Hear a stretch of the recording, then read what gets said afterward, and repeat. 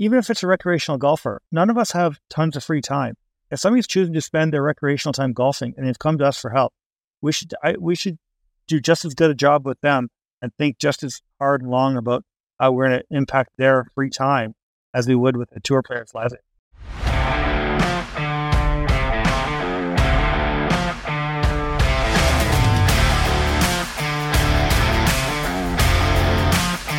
This is The Tournament Code.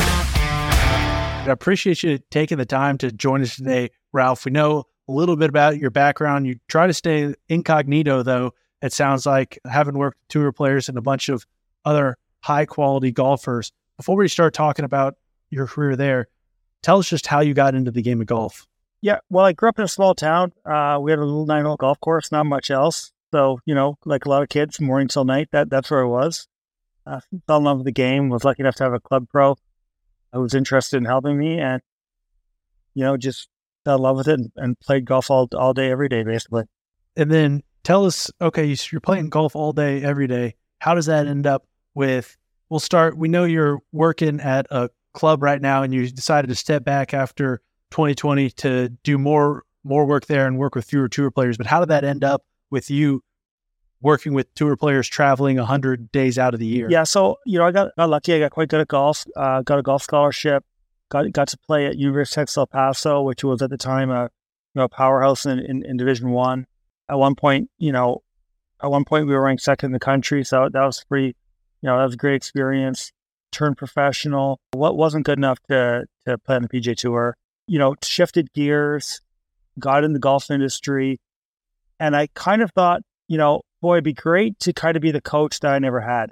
So when I got into coaching, my thought process was, there wasn't a lot of great coaches back then. There's a lot of great coaches now.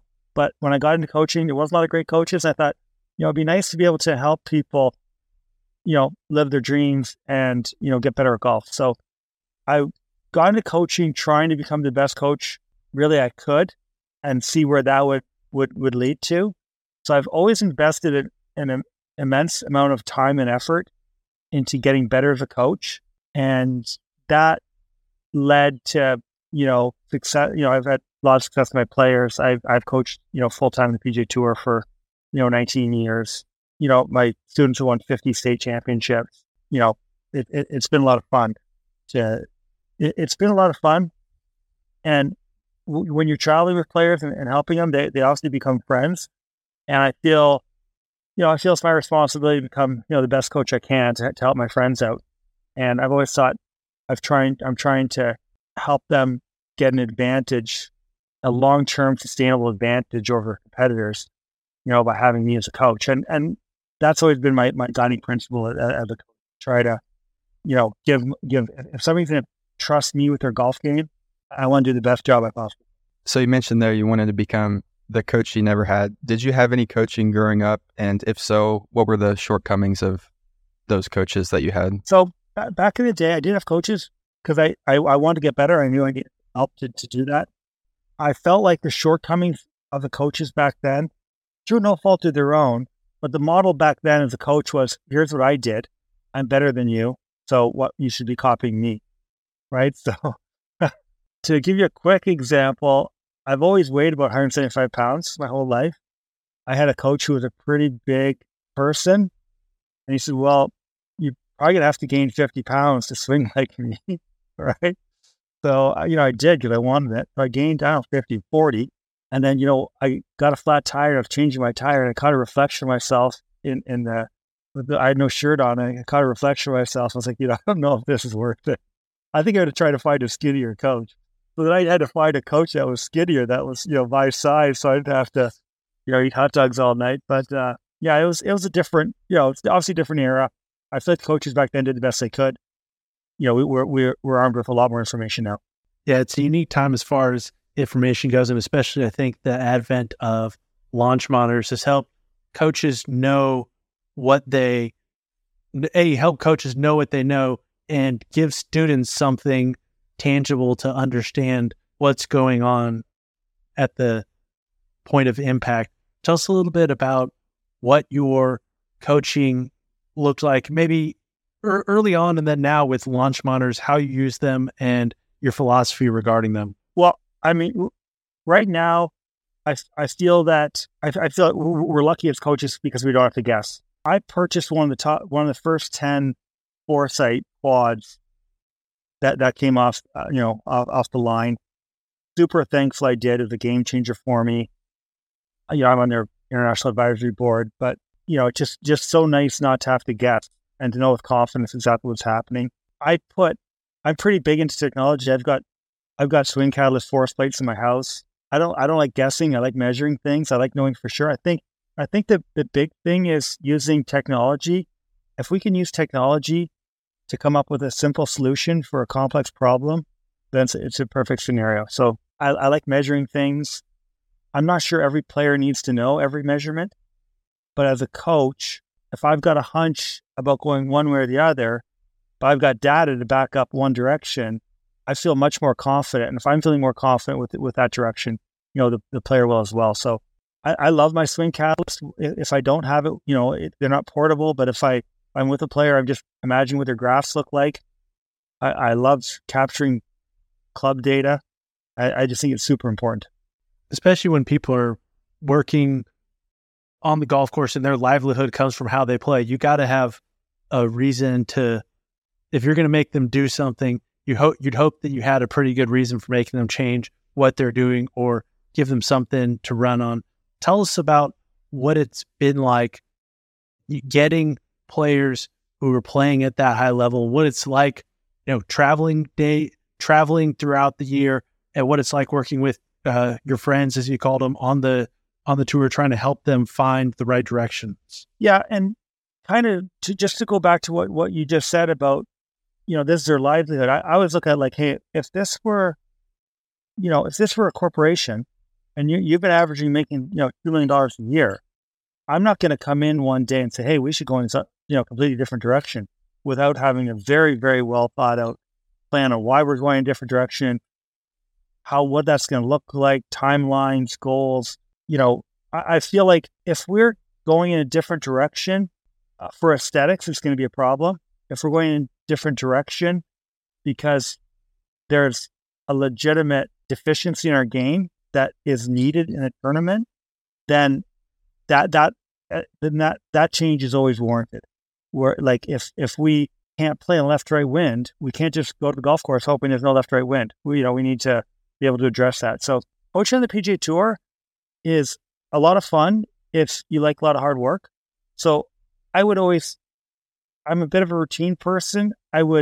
Sunday night, I would typically go over the players' stats, like where they're trending. I like to break it down 25-yard segments, and I would be a bit of a stat nerd, and I'd go over all their stats.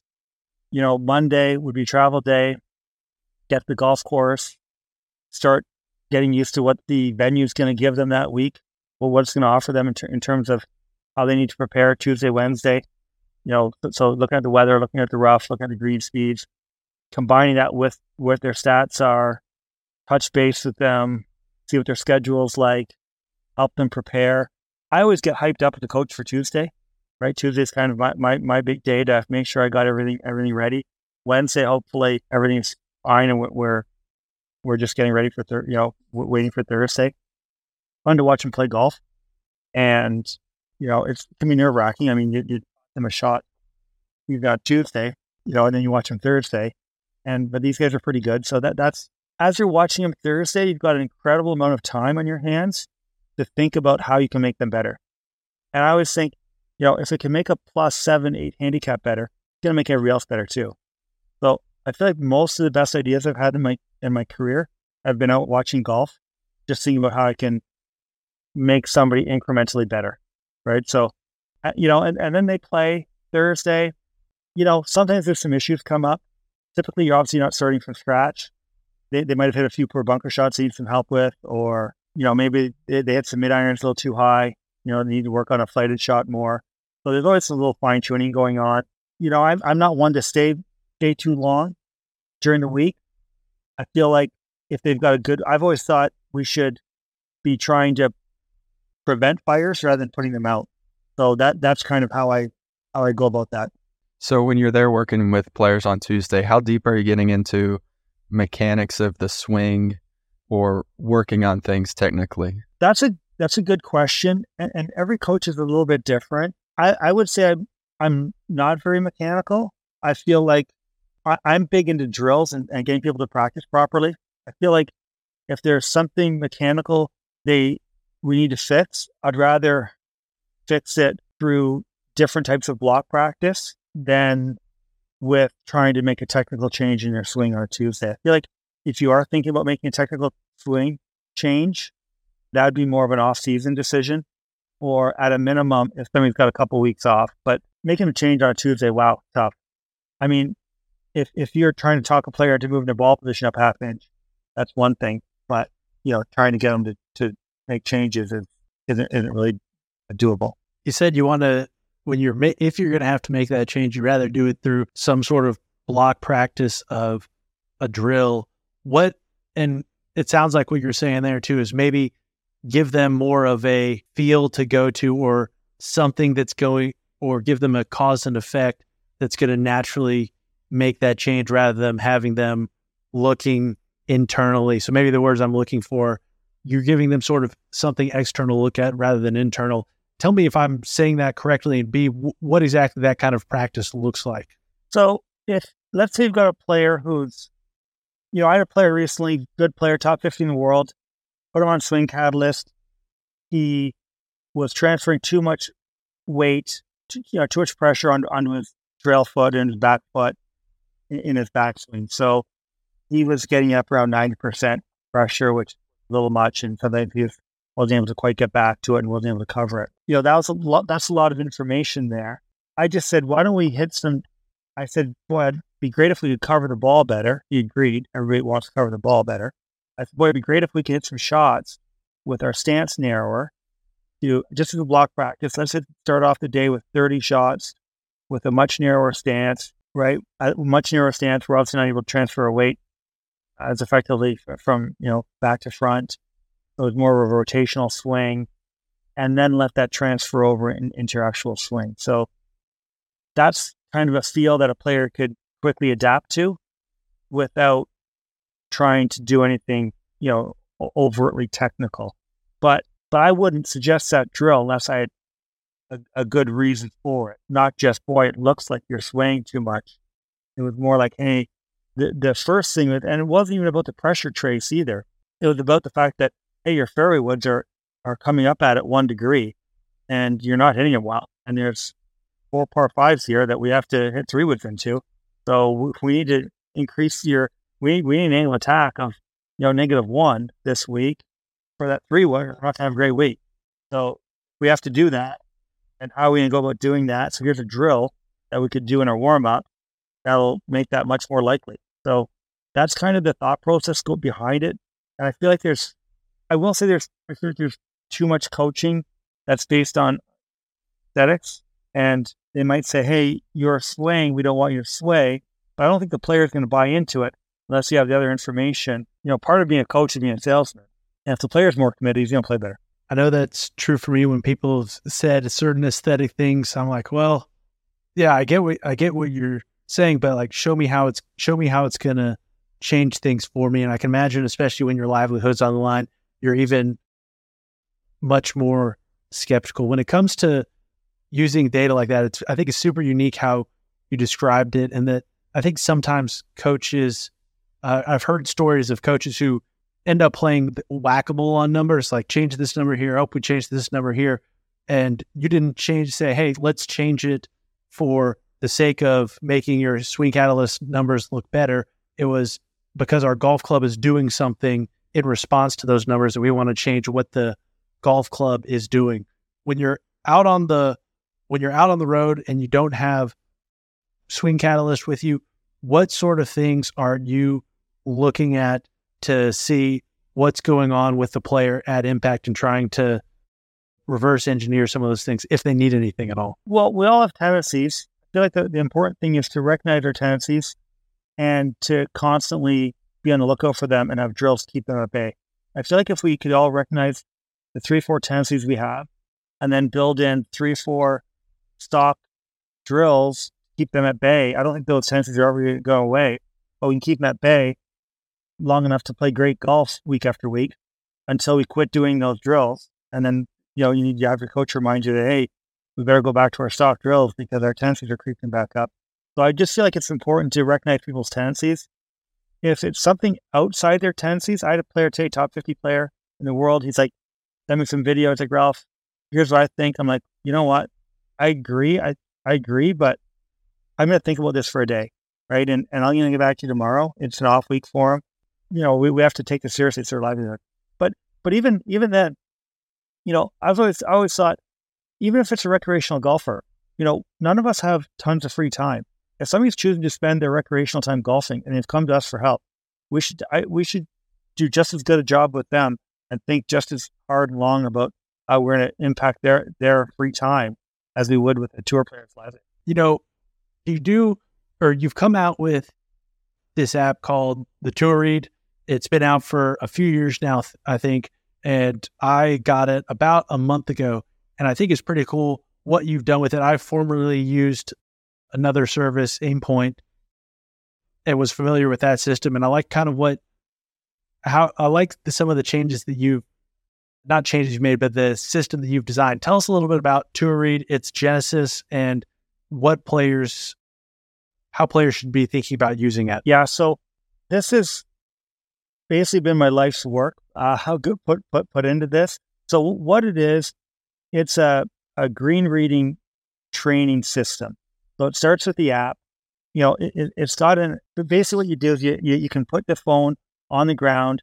There's an internal 360-degree level called a clinometer in your phone. During COVID, me and my partner came up with this idea to, hey, let's use a clinometer in your phone, do the physics behind it, so we can put the phone down very, very quickly. It'll tell us where to aim our putt.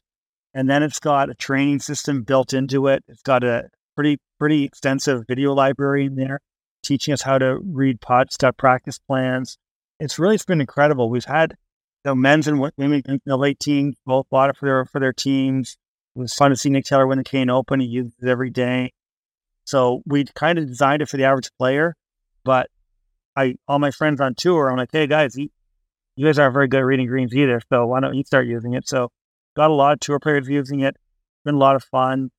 Different federations around the world are using it. Basically, it's a way, as a golf coach, the hardest thing about coaching I always found was at the end of a putting lesson, someone would say, what about green reading? And you'd be like, well, kind of a 20-year trial and error process, so, kind of good luck with that. Whereas now we're trying to, steepen the learning curve like everything else. And we're trying to get players much better, much quicker. And I've got a 73 putt practice plan in the app that legitimately every person that goes through that practice plan gets much better at reading green. And I feel like it's quite an easy, so basically the lowest hanging fruit to improve your scores. Like if you said, hey, I want to add 10 yards. Okay, well, you have to wake up earlier in the morning. You have to go to the gym. You have to start doing yoga. No more ice cream at night. You have to, make all these lifestyle changes where green reading, is something that very quickly we can get much better at. I feel like another important part, first of all, most putting instruction is geared towards start line control. Most good players' start line control is quite good. So the big issue is green reading. The average PGA Tour player can start their putt within 1 degree of their start line 95% of the time, controlled environment. The average make percentage, so if you're off by 1%, you should make a 10-footer. The make percentage from 10 feet is 41%. So where's that extra 44% going? It's from their speed from 10 feet is quite good too. So it's going to be green reading. So if we can try to improve your start line by 1% and go from 96% of the time you're going to do that to 95% rather than 96, it's not going to help us that much. But if we can improve our green reading, we can make a lot more putts. I've had a number of college players who've knocked 4 shots off their game. It's a little hard to do with a tour player because they're already quite good. But, in terms of teaching people how to read green, it's a game changer. Throughout my career, whenever I got a new player on the PGA Tour, I'm not sure if you all have seen Data Golf. You've seen Data Golf? So I would, take the tour. Yes. Okay, sorry. So I was like, wow. So I would take the average, 100-yard moving average of where we started and compare that to the time frame that I worked with the player in. And the average player that I've worked with on the PGA Tour has improved 0.6 shots a day with their putting, which is a lot, right? And I feel like a big part of that was I would help them with their green reading so that they weren't automatically thinking if they missed it low, they pulled it. And they weren't trying to go down a rabbit hole of changing their stroke. If you're a right-handed player and you've got a right to left putt and you miss it low, every one of us is going to think we pulled it. The reality is, for the most part, when you look up, if it's going low, it's because it's breaking more than you thought it was going to. You almost, if you could default to say, wow, that wasn't a pull, that was a misread, or we've got a system on how to learn from that, we're better for the next hole, then we're constantly getting better instead of really flatlining or getting worse because we're constantly blaming our stroke for something that's not stroke related. First thing you need to do is identify a problem, right? So if we misidentify a problem in anything in life, we're not going to be able to fix it. If I'm someone listening right now, I might be saying, that's great, but like, how can someone learn how to putt, how to read a green better from an app? How does that knowledge transfer over to players so to where they can go through these 73 putts and then all of a sudden the next time they see a putt, they're like, oh, hey, like I have a better idea of how that broke than prior to now. I also wanted to add, how is it similar to Aimpoint and how is it different to Aimpoint? What we have, the green reading system starts with giving you normalized data. So you can put it on the ground and it'll tell you where to aim, right? Then we've got a training, but I'm a golf coach, right? So I like people to have drills and people to train so that, because really all I care about is how people play on the golf course, right? So the app is going to give you information how much a putt breaks. You use it in training. Then we've got ways to wean yourself off the app, right? So the first time you use it, it'll give you the information. The next time you use it, it will take away. It'll still tell you the slope of the ground, but it won't tell you where to aim it. You have to estimate, and then it'll give you the answer after that. And then we've got an on-course system that's ridiculously easy to learn and super accurate. It's just super easy to learn, and it's really not like anything else because it gives you an exact measurement of how much a putt's going to break. So there is still a learning curve where you'd have to still be able to recognize slope. So you still need to know, hey, this is a 1%, 2%, 3%, 4% slope. But, everybody's got their phone with them when we're golfing or when we're practicing. And it's pretty easy to do it. And again, with 73 putts, it's super easy to do. So it's not like anything else because it gives you an exact measurement of where a putt's gonna, where you need to hit a putt, as opposed to, an estimate. I don't think our brains work well with hit it over there somewhere. I think our brains work better if we're trying to, pick a smaller target and hit it there. So the app's got, it's not like you can just lay it on the ground and become a great green reader. It's more like, I think you have to go through these 73 putts. And also we've got a really nice video library in there that's going to guide you through the on-course system and how to match up your line and your speed and how to become a great green reader in very, very short period of time. Yeah, I've been very impressed with it so far. Full disclosure, I haven't even gone through the videos, the 73 putts, nothing. I had just seen it online maybe a month ago or something like that. I was like, all right, I'm going to try this. I'm going to try this out, and went through and tried out the app on the practice reading of my course. Like, okay, this is really impressive. And then recently been practicing a lot more with it and seeing a lot of success and having that exact number. I was formerly did Aimpoint and sworn by it. Having that exact number, for at least for me, has been beneficial because it's no longer like, okay, it's right about at that dot there. I'm like, okay, like all things being equal on a perfect putting surface, it's like all else being equal, essentially like that, this would be where I need to aim it in order to make it. And it gives me A, lot more confidence. B, it lets me then take that and be like, okay, like what other things am I missing here? And also being able to make that read in a fast manner. I really enjoy what you've built. When it comes to putting practice, we can use the Tour Read app to practice getting better at rereading. You mentioned that tour players especially don't have much of an issue with getting things off on the right start line. What sort of technical drills, if any, do you have players working on outside of green reading in order to become better putters? And how much time do you recommend a player allot towards that? So I think our setup's important. I feel a lot of people, I see a lot of, I always start, at the beginning. So we'll start with people's setup.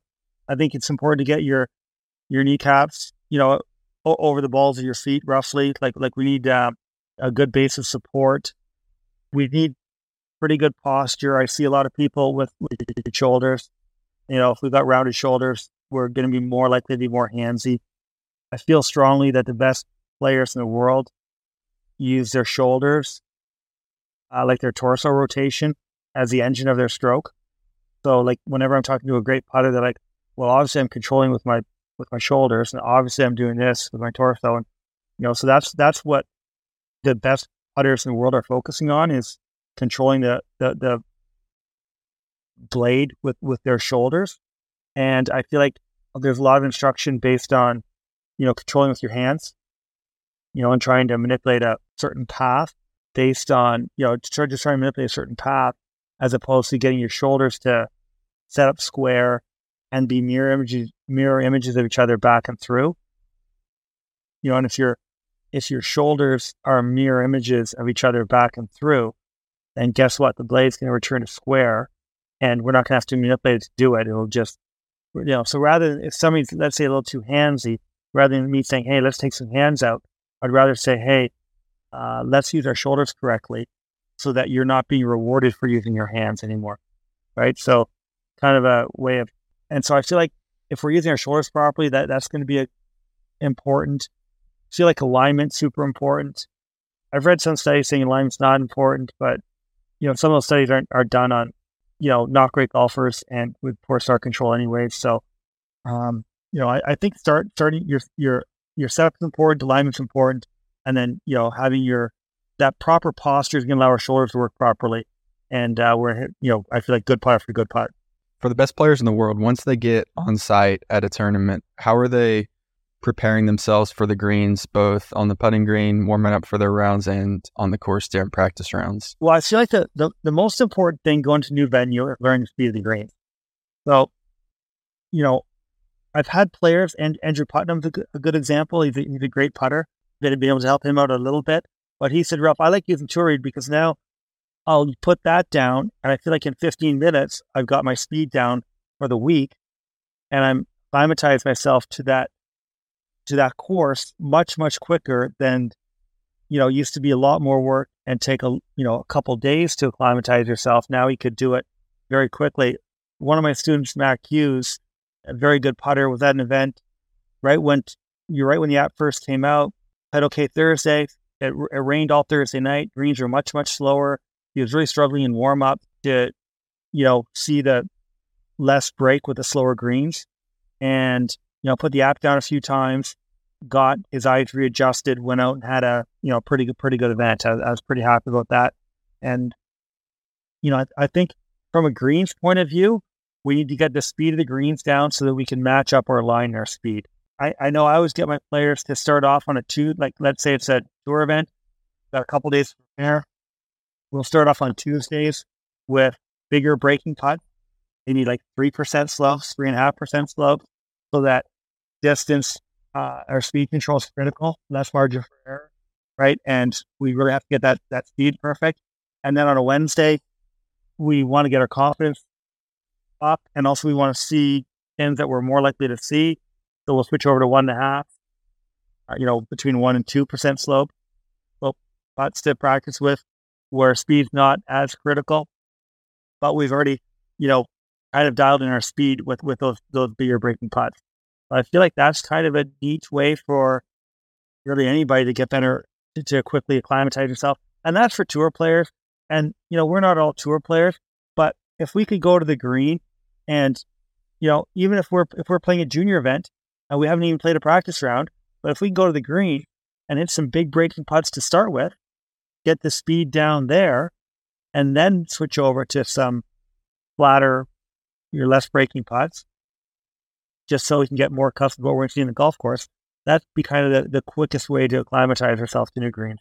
So when you're getting those players starting out on the 3.5 to 5 degree slopes, are you putting down a chalk line? 2.5, 5 would be crazy. Okay, 2.5 to 3 would be great, right? And yet, I like chalk. I've gone back and forth over my career about are chalk lines better or strings better. Chalk lines, I feel like, are a little bit better. The benefit string have, though, I feel like chalk lines are better for tour players because they're allowed to put chalk on the greens without anybody, questioning them. I feel like for most amateurs, strings are better because they're easier to put down. And, if you make a mistake, you can just move the string quickly. And the string gives you the added benefit of giving you some awareness of where your eyes are relative to the target line.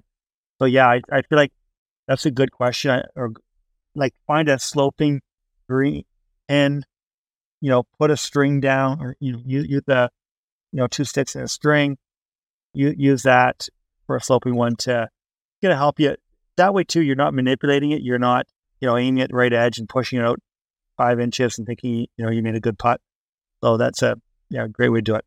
For players who are playing out on the tour, you get them set up in this way, you get them going on in the week, and then sometimes speeds on the tour can change, as you mentioned. Rain can affect things, wetness can affect things, and maybe even, like sometimes, at least it's probably not this way on the tour, but every now and then there will be a difference between a practice green and what a course looks like. How easy is it for players to make that adjustment as far as getting the speed changes? And is there anything that you try to do to help players make that adjustment quicker? Yeah, that's a good one. And you'd be surprised how many venues will have a problem where the practice green is different than the actual course. I see it actually, oddly enough, quite a bit of majors. Like Oak Hill this year, had 4 practice greens. Only one of them was the same speed as the golf course. The other ones were for the other golf course or were practice ones. So, it's a lot of people on a very small area. I'll give you a concrete example. The Memorial's got quite quick greens, very fast, very sloping greens, beautiful golf course, always in immaculate shape. It's amazing. Quite fast greens. We know the greens are going to get faster during the week. You can look at the weather and the greens they're going to try to get the green faster. And if the weather is going to allow that, then the greens are going to get faster, especially a place like that has sub-air, for instance. But so if we know they're going to get faster, early in the week, I'll try to pick more bigger breaking putts and more downhill putts for players to hit so that we can get used to that right away. So we don't have to wait for Sunday before we're faced with big breaking fast putts. So I feel like it's important to see the weather, see what, know that traditionally the hole locations they're going to use. I would say on average, Memorial would pick hole locations that are 1% slopier than a normal event, so we have to prepare for that in our preparation for sure. Memorial is a good example of one that's got perfect putting green to allow us to do that. You talked about earlier how you look at your player stats on Sunday night. So I'd kind of like you to talk a little bit more about how you evaluate their putting and short game stats in particular. First thing, short game stats are a little harder to look at because not every chip shot's created equal, right? So I don't get as detailed with that, although I certainly look at every category, and I feel like you can make some suggestions based on that. If a player's up and down percentage is much worse out of the rough on average, when you compare him to the rest of the field than he is out of the fairway, might be an area to make sure we're hitting enough shots out of the rough. Putting wise, I've gone. I'm glad you asked that question. I've had a player one time, and his previous coach said, "Geez, I went over every your make percentages from every foot, and you're terrible from 7 feet." So let's hit a whole bunch of 7-footers because you're great from 6 feet, you're great from 8 feet, but oh my gosh, 7 feet, you're terrible. Let's really focus on our 7-footers. Well, every time the guy got a 7-footer, that was in the past, right? If I could give a couple things that I like, I see people in warm-ups who are maybe stressed out about their make percentage in a warm-up. I think if we leave the green, knowing what the speed of the green is and having a crystal clear idea in our mind of how we want the ball to hold that day, then I think we've done our job in the warm-up, right? So we definitely want to hit some putts in our warm-up that enter the hole perfectly. We've got a crystal clear idea of that, and we can take that with us out in the golf course, and every time we're going to hit a putt that day, that's how we're going to see the ball entering the hole. So, stats are important, and then knowing how to slightly adjust a player's preparation, as a guiding principle, I feel like it's important. Gotcha. So would you tell your players to envision the ball entering the hole differently based on conditions? That's a good question. I feel like in general, 12-inch capture speed is going to be optimal, but that's going to look different on a 13 stimp than it would look on a 9 stimp, right? So I feel like it's important to see the ball entering the hole the way it is that week. I feel like this is a small thing, but I feel like it's important, or I've always thought it was important. I never want to think about a player hitting it 12 inches past the hole because it gets, puts a miss in your mind. I always want them to think about how we want the ball to be entering the hole. The players, the putters I've worked with who've invested the heaviest in making visualization a bigger part of the routine have putted the best over the longest period of time. Okay, cool. So I got one more question, and I know this is with USGA rules and stuff. This has changed over the years, but what's your overall opinion on green reading books? I don't think green reading books help much. If you look at when they outlawed green reading books on the PGA Tour, people didn't putt any better or any worse. It's a pretty good. So rather than looking at my opinion, I would look at the strokes gained average that they had green books, and then the year that they don't have green books, and there's no difference statistically. And that's a pretty big sample size. I would say they're not helpful. I can say they'd be somewhat helpful on the PGA Tour, you would think, because if you have a pin sheet, you can mark on them. I see amateurs though, kind of they're getting to the green. They're trying to estimate where their ball is, and they're trying to estimate where where the hole is. And I'm biased. We've got a system that's super convenient, super easy to do. That everybody that's done it's told me they've gotten better. Green books. What I like about our system is we're looking at the green and we're evaluating the green. Problem with the book is you don't have that much time, and every second that you're looking at a book, you're not looking at the actual hole. To an analogy I like to do, if I'm driving somewhere, I don't want to really look at the map. I want to look at the road, right? So I feel like it's important to spend our time, reading the green. Obviously, I think my system is the best, and it's been proven on the LPGA, the PGA, collegiately, with which players. I think that's the best system, and I don't think green books are super helpful. Although, other than to maybe give you an idea of slow, like I'm not saying they're irrelevant. I think anything we can learn is going to be helpful, but to rely on a green book for a read is going to be challenging. Yeah, and when you're on a green, as you mentioned, it's about the amount you have a limited amount of time. Just like driving a car, you want to keep your eyes on the road. And okay, maybe you can pull out the atlas. Most people don't remember what an atlas was, but maybe you can pull out an atlas if you got someone in the back seat or the passenger side. But if you're driving, you got to do the best. And I think feeling the percentage with your feet, at least to me, I've tested side by side with green reading books, and I think they have their place, especially for like other parts of the game. Like when we have a green reading book or when we have a yardage book for a course we're playing in, we're getting the major slopes, but we don't necessarily need the breakdown on the individual percentages. I feel like the feet and adjusting yourself can help do a lot for you and give you some very specific feedback. Yeah, absolutely. Can I just add one more thing to that? I think too, we always, a lot of times a big problem I see with green reading is I see people going to different sides of the hole and getting confused. I feel like we should always trust our uphill look, right? So Ted Scott told me this line a few weeks ago, but if you want to see how high a mountain is, you look from the bottom, right? So always like feel with your feet, but then look uphill. I feel like I shouldn't say feel. When I've tested players, they've tended to underestimate, if they're looking downhill, they will underestimate the slope by about 25%, right? So always look uphill and trust that, and don't even bother looking downhill because it's just going to give you the wrong answer. That's brilliant. We appreciate you taking the time to join us today. The last question we ask every guest is the same, and for you, it's going to be a two-parter here. So, one, if you go back to yourself as a junior golfer and tell yourself just one thing, what would that one thing be? And then two, if you could tell a junior golfer just one thing, what would that one thing be? I was lucky. I learned this fairly early on, I guess. But I would, if I could tell a junior golfer one thing, it would be to enjoy the journey. Right? There's a lot of pressure in life.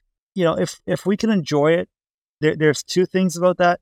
A, we're more likely to succeed at anything if we're enjoying the journey, and B, we'll just have a better life if we're enjoying ourselves. So I wish young players could enjoy themselves more in the journey, and be more positive about their golf games. And for myself, I was kind of lucky that I kept putting off being happy until some golf event would happen.